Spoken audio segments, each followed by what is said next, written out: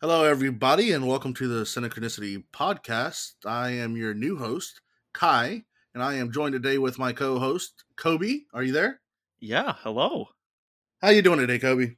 I'm doing quite all right. I've noticed that Destin isn't here today. Yes, I got news for everybody. I know we've amassed quite the following, and this might come as a shock, and this might break some hearts, but damn it, it's something I got to say. Destin's no longer with us. I'm the new host. I'm taking over, man. Yeah. Really bittersweet news. Uh, it is what it is, and quite frankly, I think movies kind of suck. So let's take it a different direction. What do you want to talk about, man?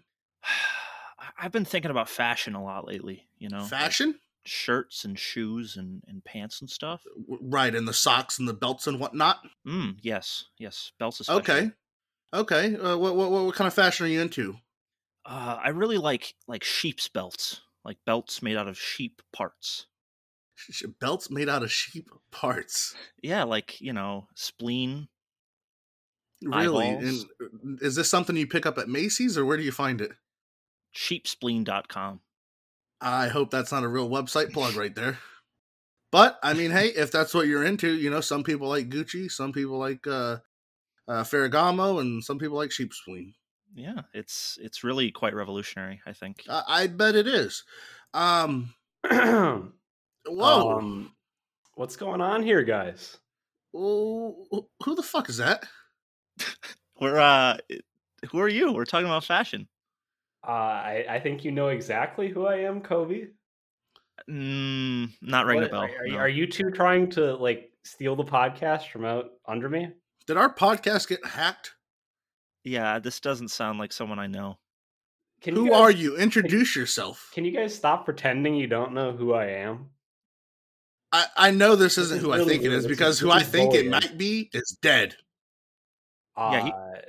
Well, this is Destin, the real host of this podcast. Huh. Are you sure? No, I am not dead. I assure you. How'd you get back here? Well, Kai, I mean, you tied me up pretty good, but what? I can get out of just about any bindings. What the Kai, is this true? Listen, this is clearly, I've seen this before. This is clearly an imposter sent here, maybe from the future or past, to throw slander at me. I don't... Destin, is this true? Yeah. Kai, I have you on the podcast one time. We talk about giving you a news segment, and then what? You crack this plot to make yourself the new host? The people loved me, okay, man? I'm the Ron Burgundy of this show here, man. Okay? The people wanted it, quite frankly. Bro, we're recording this like the week after that episode went up. I don't even have the analytics on if anyone liked you. Listen. I put my ear to the streets, and the streets talked, and they said, "Get Destin the hell out of here." That's what I did. That's what I did. Sorry, I had to tie you up. Is that an expression, or is that a literal... Did you actually put your ear down the street? Listen, I went outside my house, okay? I was next to the storm drain. I heard running water, and then I heard the street say it. Wow. That's impressive. It had to be done. I'm sorry that I tied you up. I don't know how you got out the damn knots, quite frankly. It kind of scares me. Anyways, we won't go there. This coup d'etat was pretty unexpected and kind of entertaining, but you really probably could have done without tying me up. That was a bit far. Well, next time I'll take it a step further, and I guess I'll have to light you on fire. I don't know. Are you threatening to kill me, Kai? I'm not. I'm threatening to put candles around you to give you a dice night out. I don't know. Cut that. Okay. You got me. I can't be on the podcast admitting to or threatening to kill somebody. That's not what's happening here. Okay, yeah. We are all absolved of any crimes. Any police that are listening, any agencies, any sort of thing like that. We are legally free from your rule. Listen, Dustin. Okay, I'll be the bigger man here. And I'll admit it. Yeah. Okay. Not threatening to get rid of you, nothing like that. I shouldn't have did it. It was wrong. I do not feel too bad about it. I will not lie on that front. But apologies, nothing less. Thank you, Kai. Thank you for the apologies. I guess I won't press charges now. And with all that out of the way, I can't say that I really was expecting a coup attempt, so early in the life cycle of this podcast. I always knew that my co-hosts, both of them, Kobe too. I don't trust him. He has shifty eyes. They're not the most trustworthy characters. I always knew there was a possibility of something like this happening. I just thought, maybe down the line, hundreds of episodes in, after we've really got some steam rolling behind us. But apparently Kai couldn't wait for that. No, sir. No, sir. If you read The Art of War, I believe somewhere in there it says strike early, strike fast, or something like that. I don't know. Okay, I can't read. Well, maybe sometime, Kai, we can give you a segment where you teach all of our listeners about how to best wage war. But absolutely, in the meantime, how about instead of trying to take over the podcast, you do the segment that I asked you to do? Which one was that? The news segment? News? Yeah. You want news? I do. Oh, I got news. Okay. All right. First little bit of news I got for you. For it. I'm still pretty bitter, but let's go for it. Come on. You want the news now? I do. Yes. Let's go. Hold on a second. Yeah, I got the news. Okay, buddy. Here we go. First story. Let's see here. Borderlands movie has added another person to the cast, Haley Bennett, as a character connected to Lilith. Have you seen the cast of this movie? It's just getting stacked. I don't know if it's there's people definitely in there. Kevin Hart. Sure enough, Kevin Hart. I all three of us have played the Borderlands series. I think, is that correct? Yeah. Yeah, I played it a time or two. You and I, we didn't quite make it all the way through 3. I could not handle the villains, I guess. I don't know. It just seemed a little too cheesy. Yeah, maybe I'm just getting old. They lost some edge with the writing, I think. They went down an odd path. It happens. This Borderlands movie has me kind of bizarrely intrigued. Eli Roth is directing. Perfect. I heard Jack Black's in there. Yeah, Jack Black is playing Claptrap.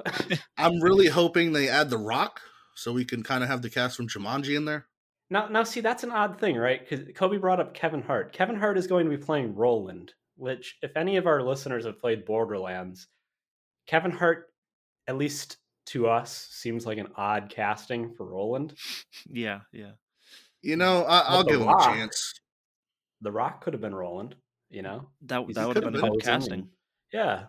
Maybe The Rock was too busy. Maybe he was doing some other movie we don't know about. And then he said, hey, let me put you in contact with my good friend Kevin Hart. And then the director stopped, looked at him, and said, what? That'll do. And then they went for it. That'll do. You go to get The Rock, you come back with Kevin Hart. That's like going, well, I can't say he's an off-brand The Rock. They are two totally different people. I like both of them. I mean, I think the film will be entertaining. I just hope it's not... Well, I mean, and Cate Blanchett, an Oscar winner in the role of Lilith. Yeah. I none of these castings I can quite see. I think we're going to get a very different feeling Borderlands movie from. Who else was in there? The other woman actor who's been established. I forget the name. Bennett. No, Jamie Lee Curtis. Yes, Jamie Lee Curtis. She's also in there. I am a fan of hers. Overall, I think the movie will be entertaining. I don't think it's going to be groundbreaking or anything like that. But yeah, whatever. Sign me up. I'll watch it for 2.5 hours or whatever. If they just make like Tennis just a complete replicant of Ellen Ripley, then maybe. But I don't see that working very well. She's kind of old. I mean, nothing against Jamie Lee Curtis, but that just feels... Are you being ageist? Why? Why do I have to... I don't want targeted... Yeah, I'm being ageist. She doesn't deserve it. There we go. It comes out. Kobe is ageist. Yeah. There we go. I can't say that I'm shocked. Anyways, let me get to the next news segment. Don't want to spend about another hour on this one. The next news segment, and I believe this is somebody you guys are more familiar with. I'm not going to act like an expert, like I know her, that I've seen her a lot. Toni Collette. Yeah. is to make her directorial debut with a adaptation of a Lily King novel. Have you guys looked into that at all? I don't know anything about the novel that she's adapting. Apparently, it came out in 2020. I do read quite frequently, but at least from the synopsis that I got online, it sounds like it could be interesting. But Playboys don't count. okay, uh, We're talking novels, Dustin. yeah, I understand what we're talking about, Kai. But you got me. You're right. I read only editorials and magazines. Let's just ignore the fact that you said Playboy. At any rate, I do really appreciate Toni Collette in just about everything she's been in.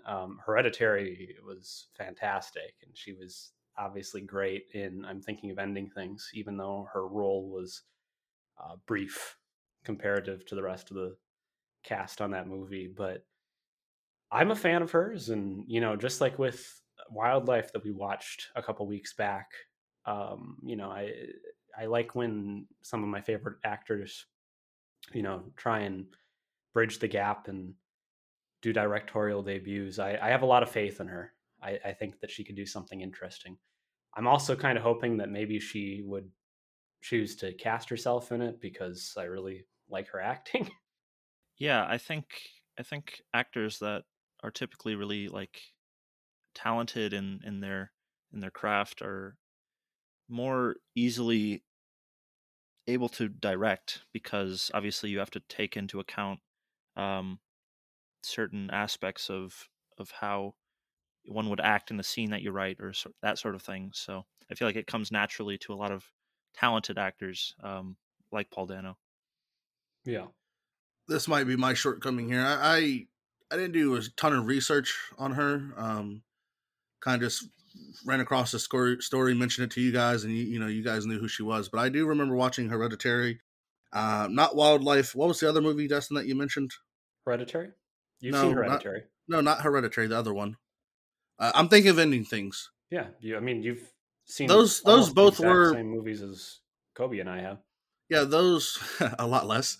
Um, I know, but I'm saying with Toni Collette in them, you've seen both of those. yeah, those both of those movies. I'm remembering now who she was and how she played, and she was a very she was a very good actor.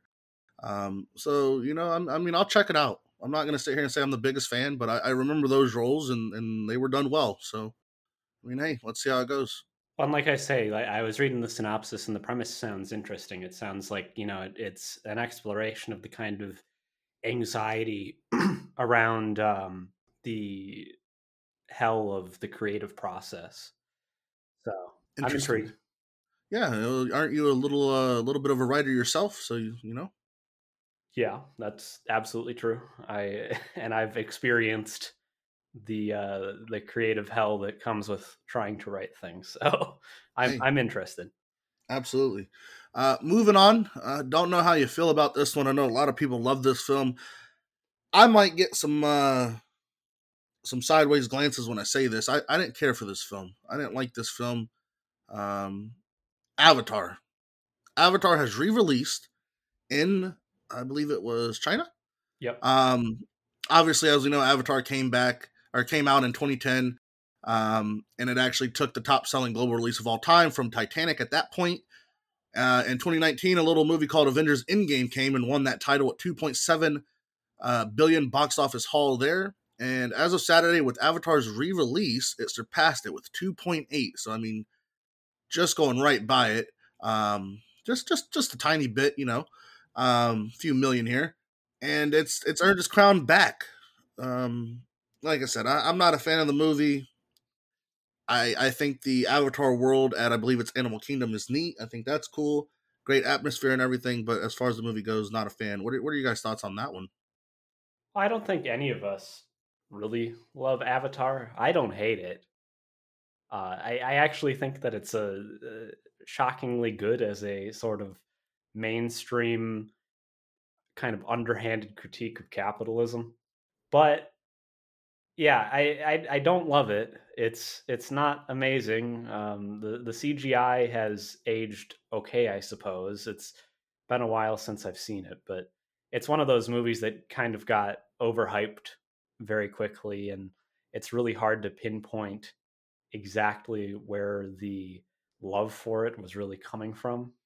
Yeah, I've always sorry, I've always felt it was kind of forgettable, honestly, which is weird because it's like, yeah, it's one of the best-selling movies of all time, or uh, like box office wise, and it just never really resonated with me, I guess.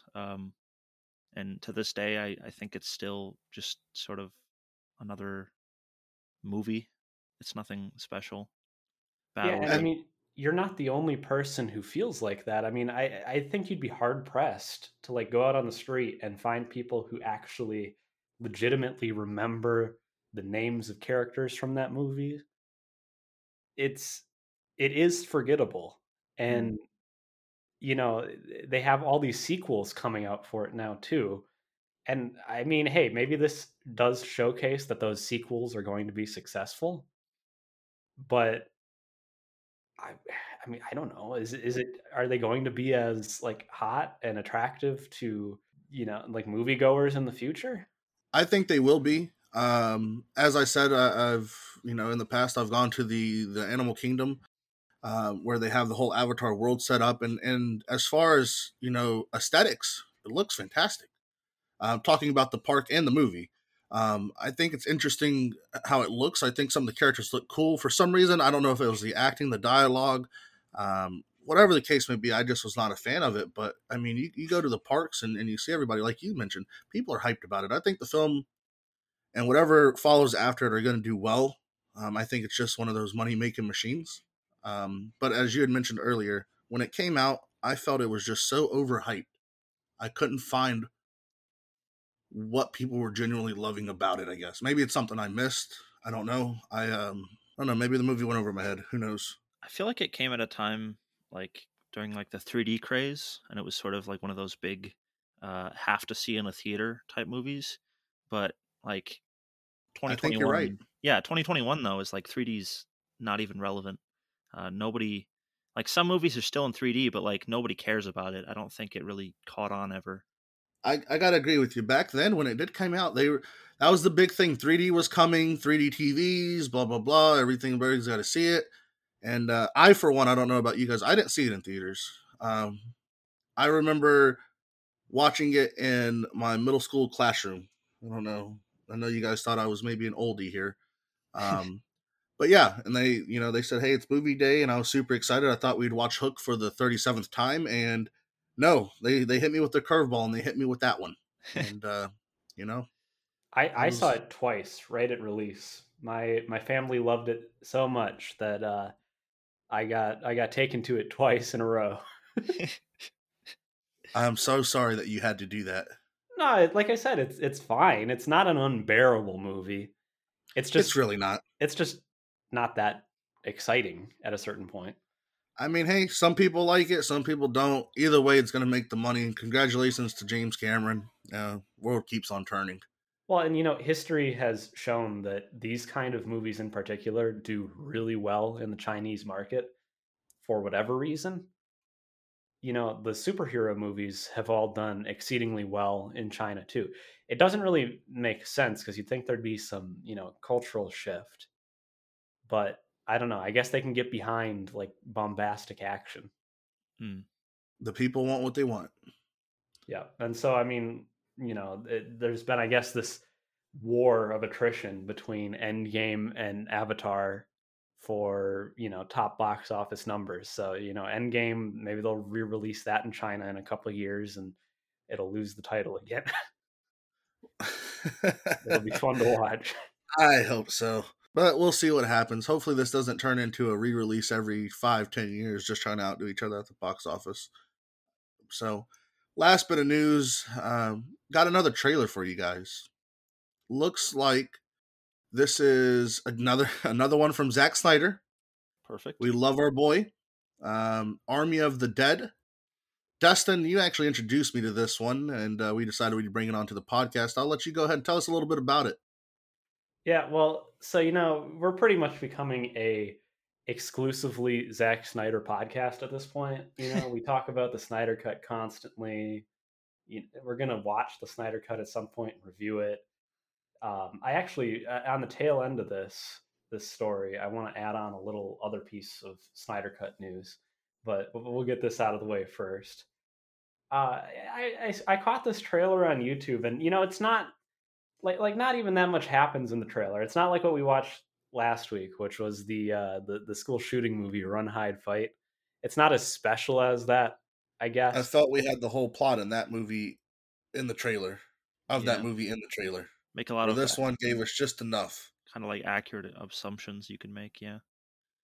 Yeah, but so now with this trailer, this new movie that Snyder is releasing on Netflix, I guess he's decided to betray HBO and Warner Brothers after they gave him all this money and creative license to do the Snyder Cut. Well, you know what they say, Justin, don't you? What? These hoes ain't loyal. Yeah, that's I believe that true. was in a book or something. I'm not sure. I don't recall reading a book where that was a line, but I believe Justin, you. I know you do a lot of reading. I don't recall reading a book. Oh, I had that wrong, huh? Obviously, I'm kidding, guys. But no, go ahead. So this is like, if any one of our listeners has played Dead Rising 2, it looks like Zack Snyder has just decided to make a movie based on Dead Rising 2. I'm in it. I like it. One little snippet I'd like to add. I mean, you looked at movies like Zombieland. I mean, what was their whole premise? Actually, go back, Dustin. I'm going ahead of stuff. You haven't even gotten into the movie. Go ahead. That's okay. I mean, there's not that much to talk about here. Well, we didn't even hit on the premise of like, hey, what this movie's about yet, really. And I was going to go into how Zombieland has a stupid premise too. But I'll come back in later. Go ahead. Sorry. Okay. The premise of this movie is what had me intrigued and what I thought was kind of stupid / funny. It's a zombie movie, which, I mean, a zombie movie in 2021 feels like a little past its due date. If you ask me, I think the zombie craze is not nearly as prevalent as it once was. So it's already surprising to see that, Zack Snyder wants to put all this effort into a zombie movie. But then he's fusing like an Ocean's 11-esque heist movie into the mix. Apparently it's a team of like ex-US special forces mercenaries who are in the middle of a zombie apocalypse planning to rob a Vegas casino. I believe it stars is it Bautista in there, I believe? Yep, Dave Bautista in the main role. I don't know any of the other actors or actresses. I was gonna say the same thing. This movie's pretty dead from a casting perspective. Hey, sometimes you'll be shocked. It might be the person you're not familiar with that might do the greatest acting you've ever seen. So, maybe I'm ready to be surprised. Well, yeah, I mean, of course, Kobe and I are no strangers to discovering actors through movies. I mean, when you're into art movies, you get introduced to new actors all the time. Of course. My thing is this. Let me pose two things to you here. I'll start off by saying the premise, as silly as it is, I like zombie movies, so I think I'll still watch it. I think it'll be entertaining. You look at movies like Zombieland. I mean, what was the premise of that one? We're going to travel across the world to go to a theme park. You know what I mean? So, I mean, yeah, it's silly. I don't know why we're trying to rob a casino in a zombie apocalypse. You would think the dollar at that point is kind of useless, but whatever. And then here's the question to you. Would Ocean's 11 in that series be better with zombies? I don't know. I don't know. What if there was zombies? Would that would throw off Brad Pitt's entire plan? George Clooney wouldn't know what to do. Think about it. Think about it. I'm not going to say that you're wrong, but I also, I don't know. You know what? You're right. I shouldn't knock it until I've seen it. Maybe it's the perfect fusion. Picture it. Clooney, Brad Pitt, disguised in the elevator. They're thinking their heist is going well. Next thing they hear some zombie noises. Boom. Clooney gets bit. He goes down. Brad Pitt's sitting there. What the hell do I do? I don't know. Could have been interesting. The one positive I can say from the trailer is that the movie doesn't look like it's trying to take itself too seriously, which, thank God. It's a goofy premise. It shouldn't take itself seriously.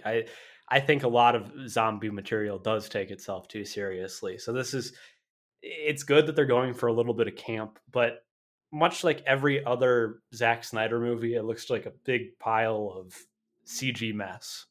Yeah, I'm really glad that Zack Snyder's taking a break from his big boy movie and the Snyder Cut, and going for our little peasant brains with this one, because the Snyder Cut's just going to be too much to comprehend. I just did a little bit of Googling here because I was going to make a joke. Maybe you'll find it funny, maybe you won't. But it turns out Zack Snyder did Dawn of the Dead, I believe. Back in 05. So he's already done a zombie movie. So he's not, he's well versed in this world here. But what I was going to say was maybe, and this might be a little bit of reach back to last episode, maybe we could do it in black and white, like Dawn of the Dead from 78 with George Romero, and see what happens. Give it a little bit of flair. I don't know if we should be comparing Zack Snyder to Romero or encouraging that. Yeah, was not comparing the two. Completely different. One's a genius, and the other one is Romero. So. Yeah. However you want to look at it. Some people might disagree. I'm indifferent. They're both entertaining. So, anyways, that is all I got for the news. I know we're pushing a little bit of time here. I do just want to add here, before you go, Kai, that in continued Snyder Cut news as we lead up to release. Oh, I forgot you had an extra little tidbit for us, a little surprise. It's a very short little tidbit. Okay. Apparently, while attempting to watch the new live-action Tom and Jerry movie on HBO Max, I have no idea why anyone would choose to subject themselves to that. Anyway, the Tom and Jerry cartoon's a classic, but that live-action movie looks like a big old pile of hot garbage. At any rate, viewers of the new Tom and Jerry movie were apparently greeted by an accidental leak of the Snyder Cut about 10 days early. Damn. I'll say, my lady had put that movie on. So I have been blessed, or cursed, however you want to look at it, to have seen part of that Tom and Jerry movie. But you didn't get the Snyder Cut when you put it on. I did not get the Snyder Cut when I put it on, and quite frankly, I don't know which one would have been worse. Yeah. But well, I'm sure that there were some people who were very, very happy and excited. I know that the person who made this discovery was very excited and managed to get halfway through the movie before HBO pulled this issue. So I mean, I don't know. There's a few spoilers floating around, but the Snyder Cut is the one movie that I cannot allow to be spoiled for myself.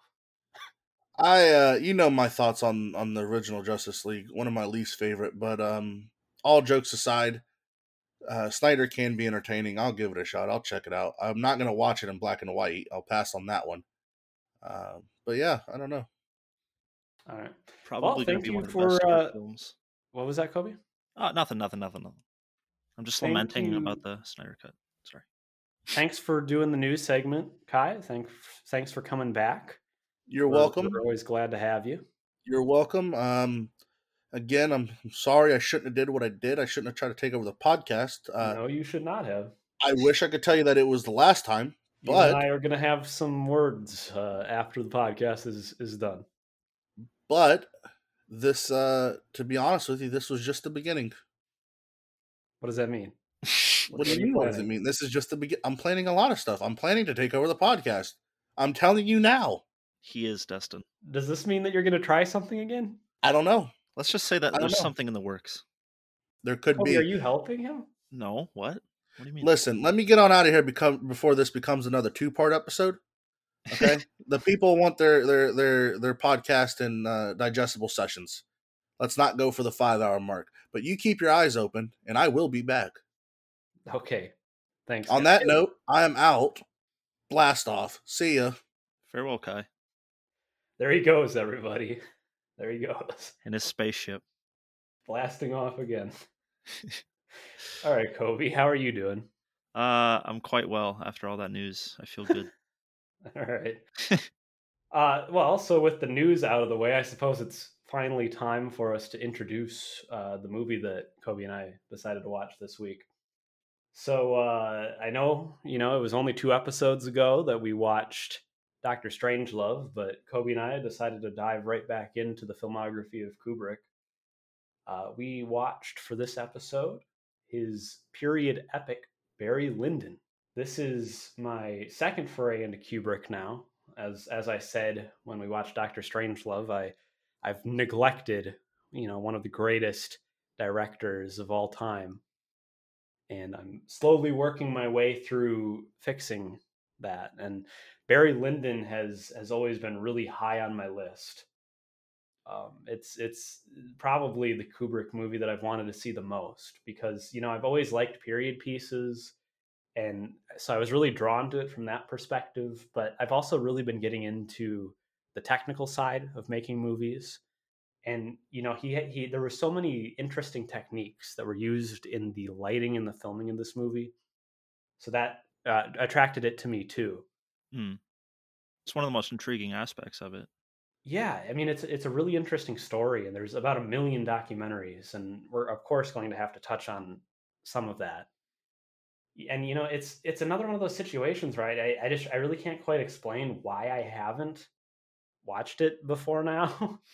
I've had the Criterion Edition Blu-ray sitting on my shelf for like a year and a half now, and so many times I've reached for it and thought, well, I'm going to watch it today, and then I end up putting it back and I grab something else. I think it's one of those things where you look at the runtime and it just gets a little intimidating. Yeah, yeah. I had to set aside like a whole afternoon, but I'm glad I did. So Yeah, and I appreciate long movies. I'm a fan of the Lord of the Rings trilogy, and I can get behind a long runtime. But when you look at 3 hours and 9 minutes, I think I have that right. It Mhm. you just go, oh, like, do I want to do I want to spend 3 hours unbroken watching this movie?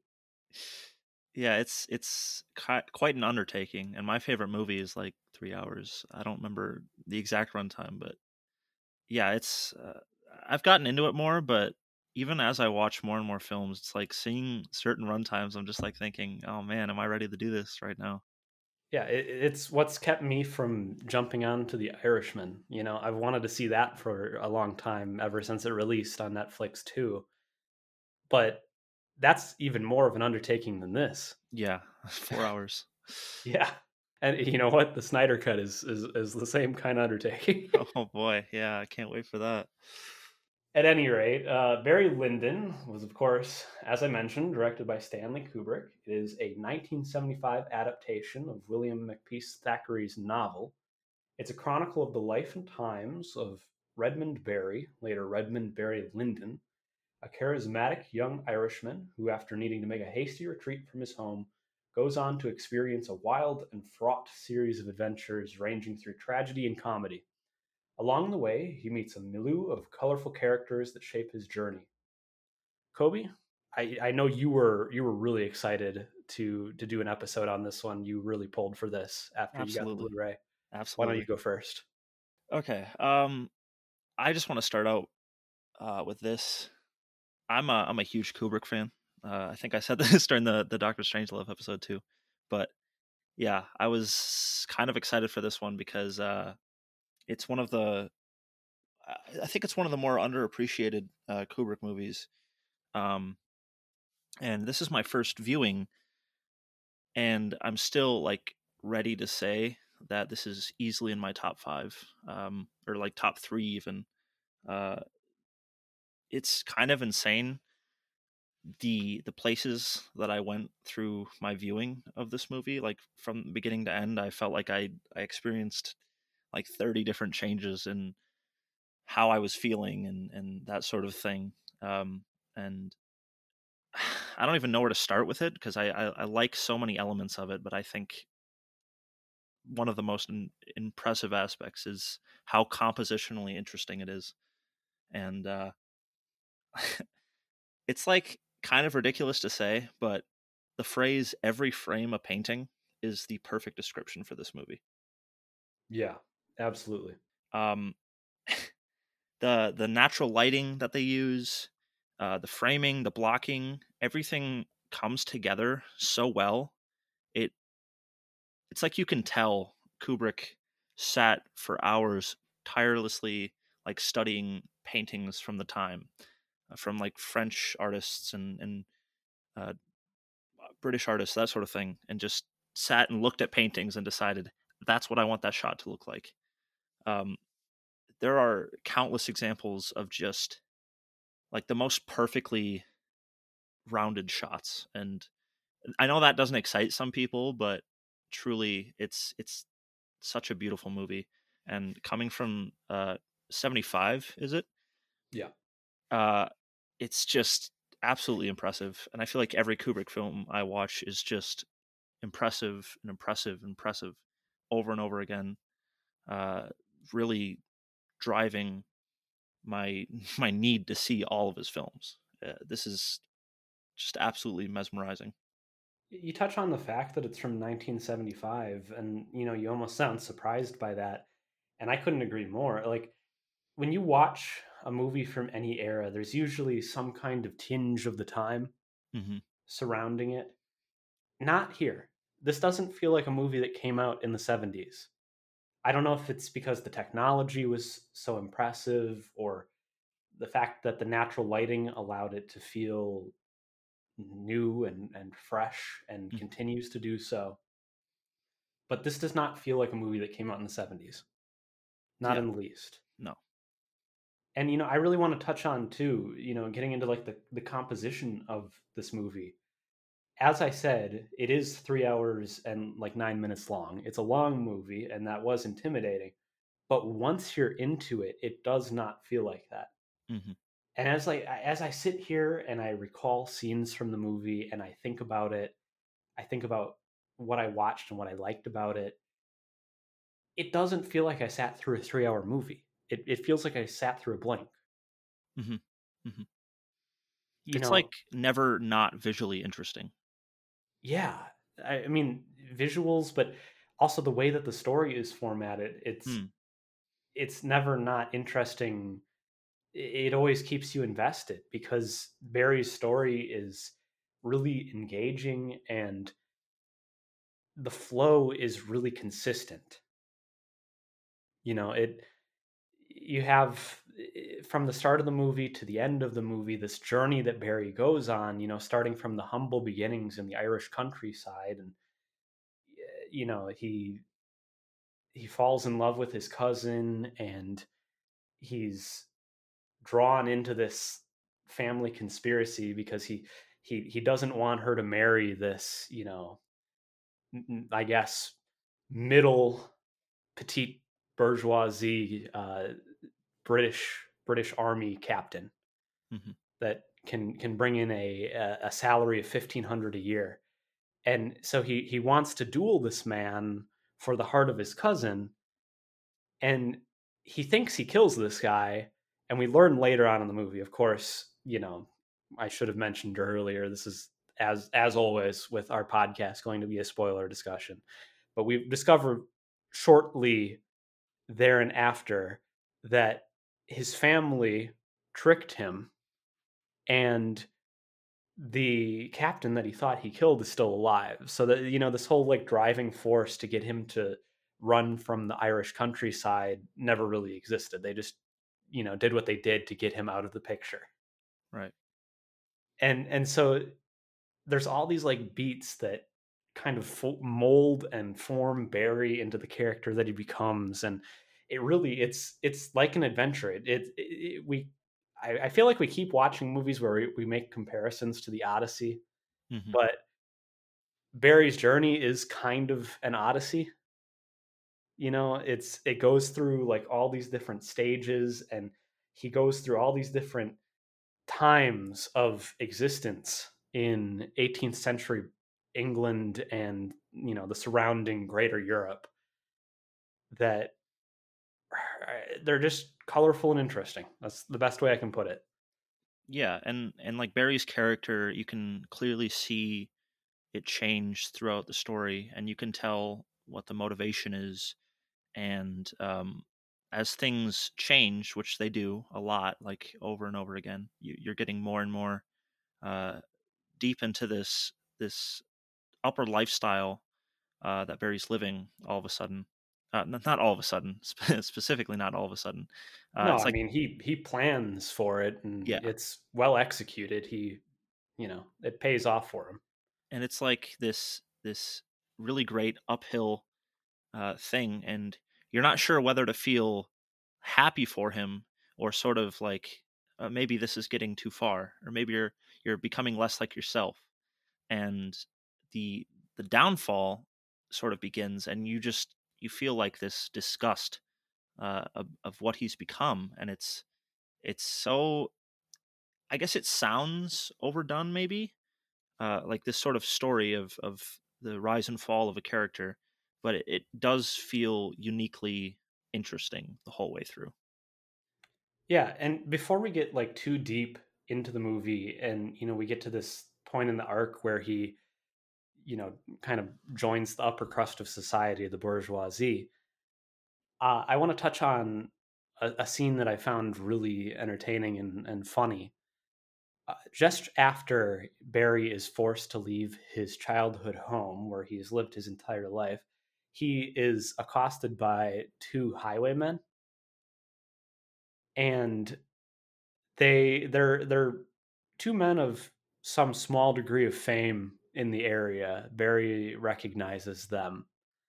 But what I liked so much about this encounter is how, despite the fact that they have pistols trained on him, they're polite through the entire encounter. It's the most like polite, well-mannered execution of a highwayman robbery that I've ever seen. Yeah, it's sort of it's almost like playful, despite the fact that it's they're literally robbing him of pretty much everything he has. And I really like that aspect of it. Yeah, I mean, like I say, Barry's been forced to leave his home and he only has these 20 guinea to his name.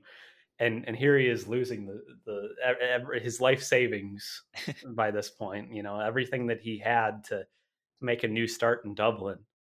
But, losing that is also what, kind of pushes him into the role that eventually leads him to the success, I suppose, where he does wind up. Hmm. And he may very well have never reached that point otherwise. It is a really crazy uh, arc, like how he goes from essentially rock bottom to the British Army to the Prussian Army to living with an aristocrat into his own aristocracy, that sort of thing. Yeah, and the whole bit with the Prussian army is really interesting, I think too.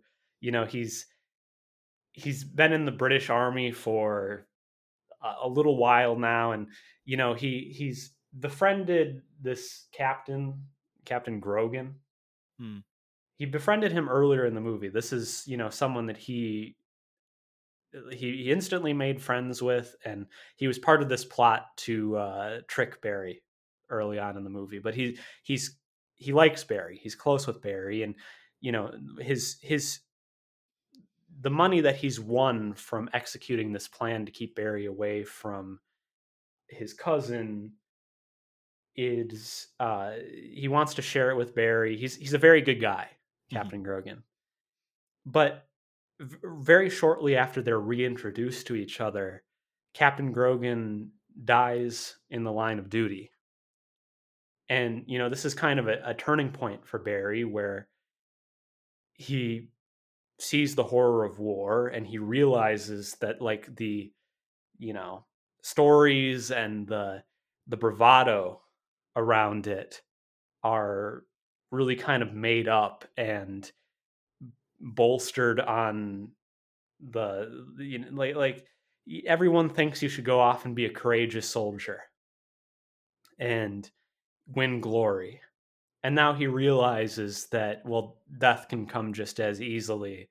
And there's a very strong chance that I'm going to die and never win any glory and never get anywhere. So he, makes the decision to desert. Hmm. And, I want to say over Barry's entire arc, up until like the very end of the movie, he's very lucky. Mm, yeah. He seems to just stumble into lucky situations that work in his favor. He constantly, it seems to be almost a dance of good luck and bad luck, where he'll get lucky and stumble upon this once in a lifetime situation, be able to spirit himself away from the army by pretending to be an officer. But then, after riding, through the Prussia controlled lands, encounters the very very militaristically inclined Captain Pottsdorf. And this is where the bad luck strikes, because this guy is far too shrewd and very, very quickly sees through Barry's lies. And now, all of a sudden, he is conscripted into the Prussian military. And then then he it is good luck and bad luck, because Yeah, of course he constantly. runs into the fact that this new Prussian guy is crushed by this scaffolding, and he decides to rescue him, which gets him like his own honor in the Prussian army. And then he's one to be trusted all of a sudden, and he's this uh, sort of higher. It's weird. He's an Irishman in a Prussian army, but he's one of the higher distinguished members, and obviously they trust him enough to put him on this other mission that will uh, drive his good luck forward even more, and that he gets to live with this aristocrat and pretend to work against him.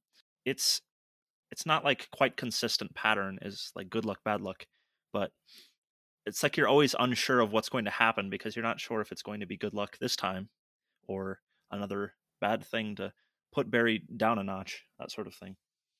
Yeah, well, I mean, the Chevalier, the aristocrat that he meets in Germany is he was English, he could have been any other nationality, and it wouldn't have worked in Barry's favor. He would have ended up living his entire life out in Germany in the servitude of, this Captain Pottsdorf that, thinks he's super loyal, like a dog basically now. Yeah, and well, obviously to encounter another countryman so far away from home that is willing to take you on as like a partner is obviously exceedingly lucky. And the fact that Barry can play with money and sort of mess with like rich people, he's very lucky in that regard. And I think there's like starting with the aristocrat, the chevalier. Why can't I say that word? Chevalier. Chevalier, yeah. And it kind of starts with that to this long stretch of good luck. So good for Barry, maybe bad for the viewer, depending on how you're feeling about Barry. You're like, oh, I don't go down this path, that sort of thing. And I think it lulls you into a sense of security before sort of ripping the mat out from underneath you. And I like how much this film plays with rock bottom and the very top of the tower.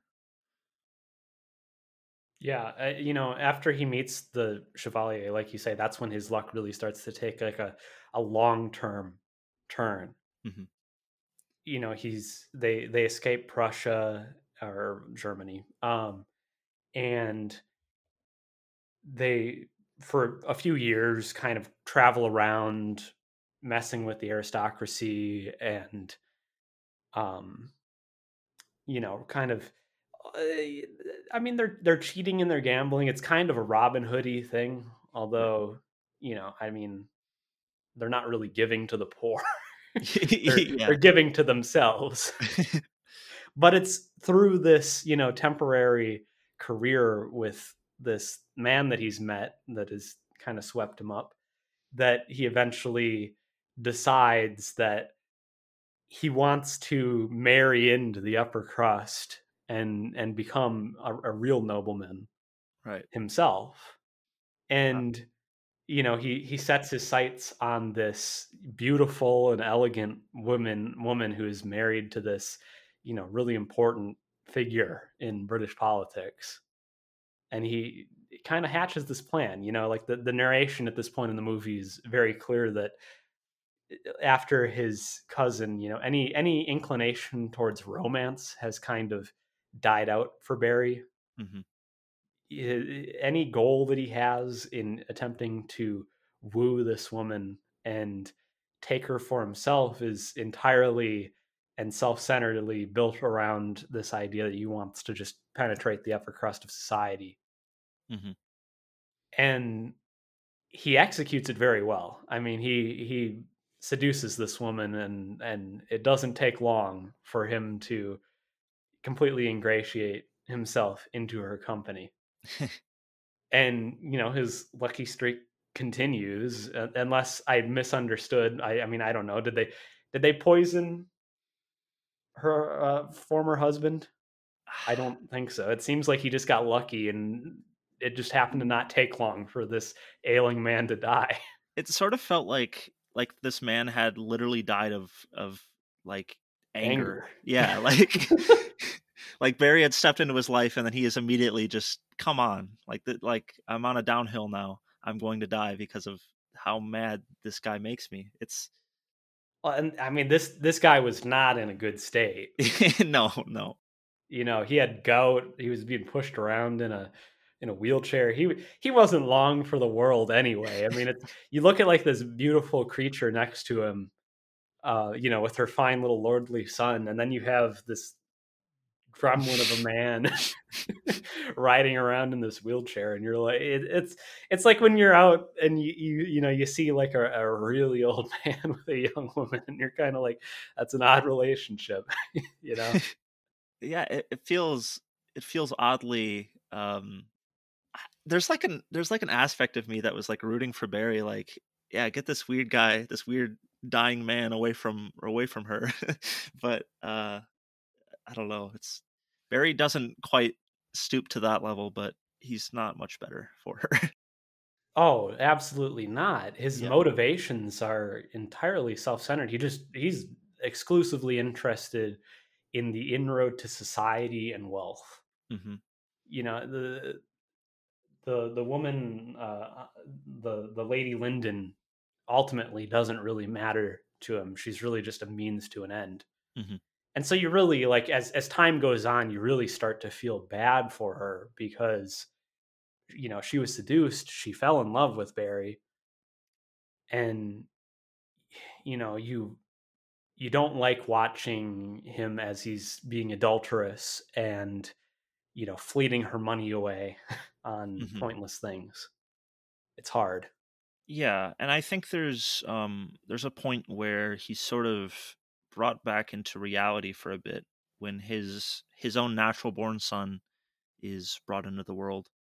Brian, where he sort of connects with Brian, I think, in that it's his own blood, and he feels perhaps there's no reason to take advantage of my own son on this road. I've already reached pretty much the top of what I can grasp, and I might as well share something with someone that I know is close to me because of blood or whatever it might be.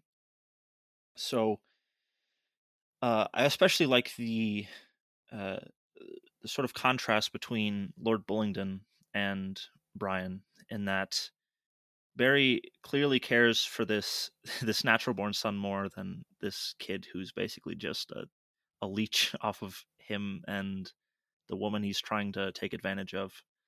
Well, and he may view Bullingdon as a leech, but ultimately, like, the biggest threat to Barry and his power that he has accrued is Lord Bullingdon. Mm-hmm. Yeah. Because as the son of the Lady Lyndon and her original husband, he has the rights to the estate and the wealth, I mean, he would have to get Bullingdon out of the way. He doesn't have any pull towards that. It almost feels like he's expressly loving and genuinely caring for his real son as like a slight to Lord Bullingdon. Not that Lord Bullingdon would care very much, because he makes it clear many times how much he has a distaste for Barry. But um, it's both funny and sad to see how differently Barry treats Lord Bullingdon and his own son. Um, and I'm still rooting for Barry, despite the fact that I know I should be rooting for someone like Lord Bullingdon, who's expressly concerned with like protecting his mother. Yeah, like Lord Bullingdon's goals are entirely centered around caring for his mother. He right from when Barry started making these plans to wed her, he seemed to be a pretty intelligent kid, and he seemed to figure out what was going on very quickly Hmm. and what Barry's actual aspirations were. And so every action that he takes as he's growing up is entirely centered around trying to protect his mother. Hmm. It's not like he's concerned for himself and his own loss of wealth. He's entirely concerned for his mother and her fortune and her place in life. Hmm. But it is a good contrast, like Barry is a and the narration makes this clear too. Barry is a very good father to Brian. He's despite all of his other failings in life and his other vices, he is a good father. Hmm. But he's a horrible stepfather to Lord Bullingdon. Yeah. So I mean, at any point, just by treating Lord Bullingdon better, there could have been an entirely different result in the end of the movie. Like Bullingdon might have overlooked some things even, Yeah. but right from the get go, he was very cruel, and and it didn't help his case. I do like quite a bit how we're not supposed to like Barry, obviously, since he's getting lost in his own wealth and uh, goals. But towards the end of the film, uh, he's clearly tired of it all. He's he's not quite like ready to be like, okay, I'm good again. But he's very clearly trying to be better than he was. Or I wouldn't say that even. I would say that he's just too tired of it all to really care all that much. And one of the best shots in this movie, I think, is when Lord Bullingdon comes back to the estate to challenge Barry to a duel, and Barry's sitting there in his chair, completely slumped out, with his feet just dangling and his arms are off to the side of the chair. He just looks absolutely miserable. Um, Obviously, this comes after a point where Barry loses Brian, his one true love, I think, at this point in his life. So he's in this bout of depression, which I think helps him sort of realize what he's done and where he is currently. And when they do duel, Barry, this is this way could or this scene could be interpreted in a couple number of ways, but I sort of took it as Barry deciding to let Bullingdon win as a like an apology or that sort of thing when he wastes his shot by shooting the ground. Um, I really like the handling of Barry's depression and his sort of his lapse in thinking about where he's gone and where he's come to, and how he could sort of escape that uh, upper echelon lifestyle. Uh, I quite like that aspect. Well, and I think it's important to point out that prior to Brian's death, Barry and his mother, who ends up being a very manipulative force after they bring her out of the Irish countryside, Hmm. they're both actively trying to figure out how best to gain control of the estate so that in the event that the Lady Lyndon were to pass, that fortune would go to Barry Mhm. and not to Bullingdon.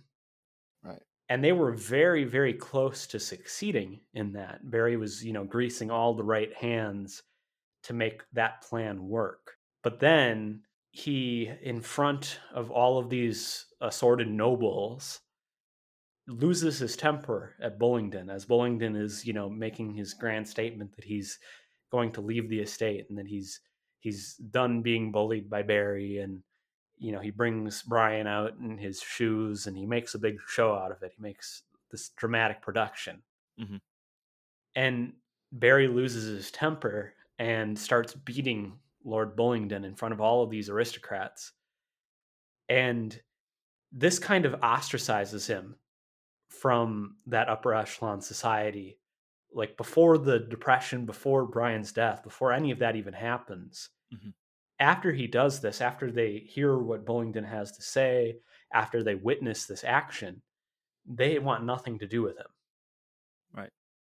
And then, that kind of feeds into him continuing to spend all this money. And I mean, they're really, really tapping into whatever fortune this woman has at this point. And his plan kind of fails, and he's just barely hanging on at this point. And of course, that is when, being the doting father that he is, he decides that his son wants a horse and not a pony. In this, kind of parental manipulation, he's like, well, my friend, his father takes him hunting on a horse, and he's only a year older than me. And so Barry is, of course, as we said, a loving father to Brian, and he decides, I can do that for him. His birthday's coming up. That I'm sure it'll be fine. And of course, it ends up not being fine. They forbid Brian from going and seeing the horse until his birthday, and they make him promise to only ride the horse when Barry's there. But Brian ignores this and he runs off to go see his horse and decides to ride it out of the stable. And well, that's there's how it happens. The horse, of course, bucks him off. He's far too young to be riding a horse that size, and he doesn't know what he's doing. So he ends up dying, and that kind of lands squarely on Barry for giving him this horse and not thinking more responsibly about it. And Mhm. and there, that leads into his depression. And yeah, I don't know. It's like I said, the pacing of this movie is really consistent, and at no point feels like 3 hours because everything that happens is so interesting and it just weaves into the next beautifully. Right. I have to say the scene where Brian's lying in his deathbed talking to his parents is genuinely heartbreaking. It's I quite like that scene a lot. I think uh, dialogue and performance wise, it's one of the strongest, uh, maybe strongest scenes in that entire section. Um, I can't even. I don't know. There's just something about it that really resonated with me, and I guess that's when I started to feel really bad for Barry, despite all of his shortcomings and uh, perhaps causes of this exact accident. Yeah, I mean, it's the low of lows. Little Brian realizes that he's dying, which I think makes it almost harder than if he didn't and they just like kept lying to him. They of course try that. They try to give him these little white lies that he's going to be fine, but Hmm. he's intuitive enough in his little child body to realize that he is dying. And he says all these like I can't feel anything except for my fingers, and he doesn't seem scared. He's like weirdly at peace, Hmm. but his parents are both horribly broken up over this. This is like one of the most emotional points for Barry himself. Mhm. This is like the most we've seen him break down up until this point. And so it's hard to watch as this little kid is like accepting his death, his inevitable demise, but his parents there are struggling to accept it. Yeah, it's I just really like emotional moments. I like really genuine feeling moments, and that's one of the best ones, I think. And they're littered throughout the film, but yeah, that's definitely Barry's lowest point, like you said. Yeah. And like I was saying when I was introducing the movie, the technical aspects of this movie are really appealing to me. Um, well before I watched this movie, I think I've probably seen a combined total of like 2 hours of analysis and behind the scenes documentary on how the lighting for this movie was handled.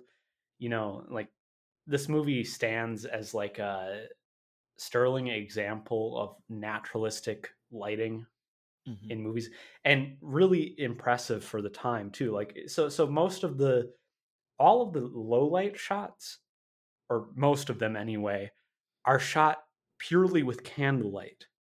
Mm. And now, many of our listeners might not understand exactly why that's impressive, but anyone who has used cameras before will understand how difficult shooting in low light conditions is. Now you take that and you consider the fact that in 1975, sure, the cameras they were using for this movie were top of the line, state of the art, Hmm. but the film that they were using, I believe, in this era was still rated at like 200 ISO or 400 ISO. So this is not film that is meant to be shooting in dark conditions like this. Hmm. Like at the time, Hollywood sound stages would always have really glaring studio light because it's what you needed to get a clean picture out of this low ISO film. And so they used all these like tactics to get around the limitations of the film. Like they put up these reflectors above where the candlelight would be to bathe the room in more light. They used like really wide aperture cameras, like really fast lenses, like 0.95. And normally if you're shooting like that, you would get all this like bokeh effect on the outlines, and they would blur the surrounding area. But these lenses that they used were very clearly expensive, unbelievable things. And it doesn't really lose any sharpness in these night scenes. Like the the entire movie is beautiful, it's gorgeous, but the scenes that stand out to me, and I knew that they would, are all of the scenes where they're inside and it's night. There's like a whole series of them when Barry is traveling with the Chevalier and they're gambling. They have all these people in just brilliant costuming sitting around tables with all this natural candlelight, and it's stunning. Hmm. It's stunning. I feel like it'd be hard to find a director who could work that well with the light, even with today's modern cameras. It's one of the most truly like immersive films I've ever seen in that regard. Uh, Costuming, lighting, whatever it might be, it feels so real and at the same time like whimsically unreal, I guess. Real enough, real enough to where I can feel super immersed, but whimsical enough to where I can still feel like there's an aspect of fairy tale here, I guess. Well, I think that pretty much sums up all of our thoughts on Barry Lyndon. Unless you had anything else to add, Kobe. No, that's about it. I want to say before we end this episode, I also really like, and this movie reminded me of the 2018 movie by Yorgos Lanthimos, The Favorite. Mm. Now that Kobe has seen this, and with how much he loved this one, Kobe has seen The Lobster and he liked it enough. But I'm making a real push for Kobe to see The Favorite, and I would like to do an episode on that too, because I really like the 17th, 18th century period for period pieces and like historical epics. Mm-hmm. Hey, I'm down for any historical epic, honestly. All right, well, so if you were going to give it a rating, Kobe, I'm assuming it's going to be pretty high. If you said it was in your top 5, what do you give it? Well, I think we can all guess. Yeah, I think this is going to be the first 5 of the podcast from me. I genuinely, I have no problems with this film. Yeah, it's a 5 from me too. It's pretty much perfection in every way. If you can make a 3-hour movie not feel like 3 hours, like you're already doing something right, Mm-hmm. and then with the beautiful imagery and the wonderful technical work and the brilliant acting and the just consistent flow of the story, yeah, it's a 5. This is really, really, really good. Please watch it.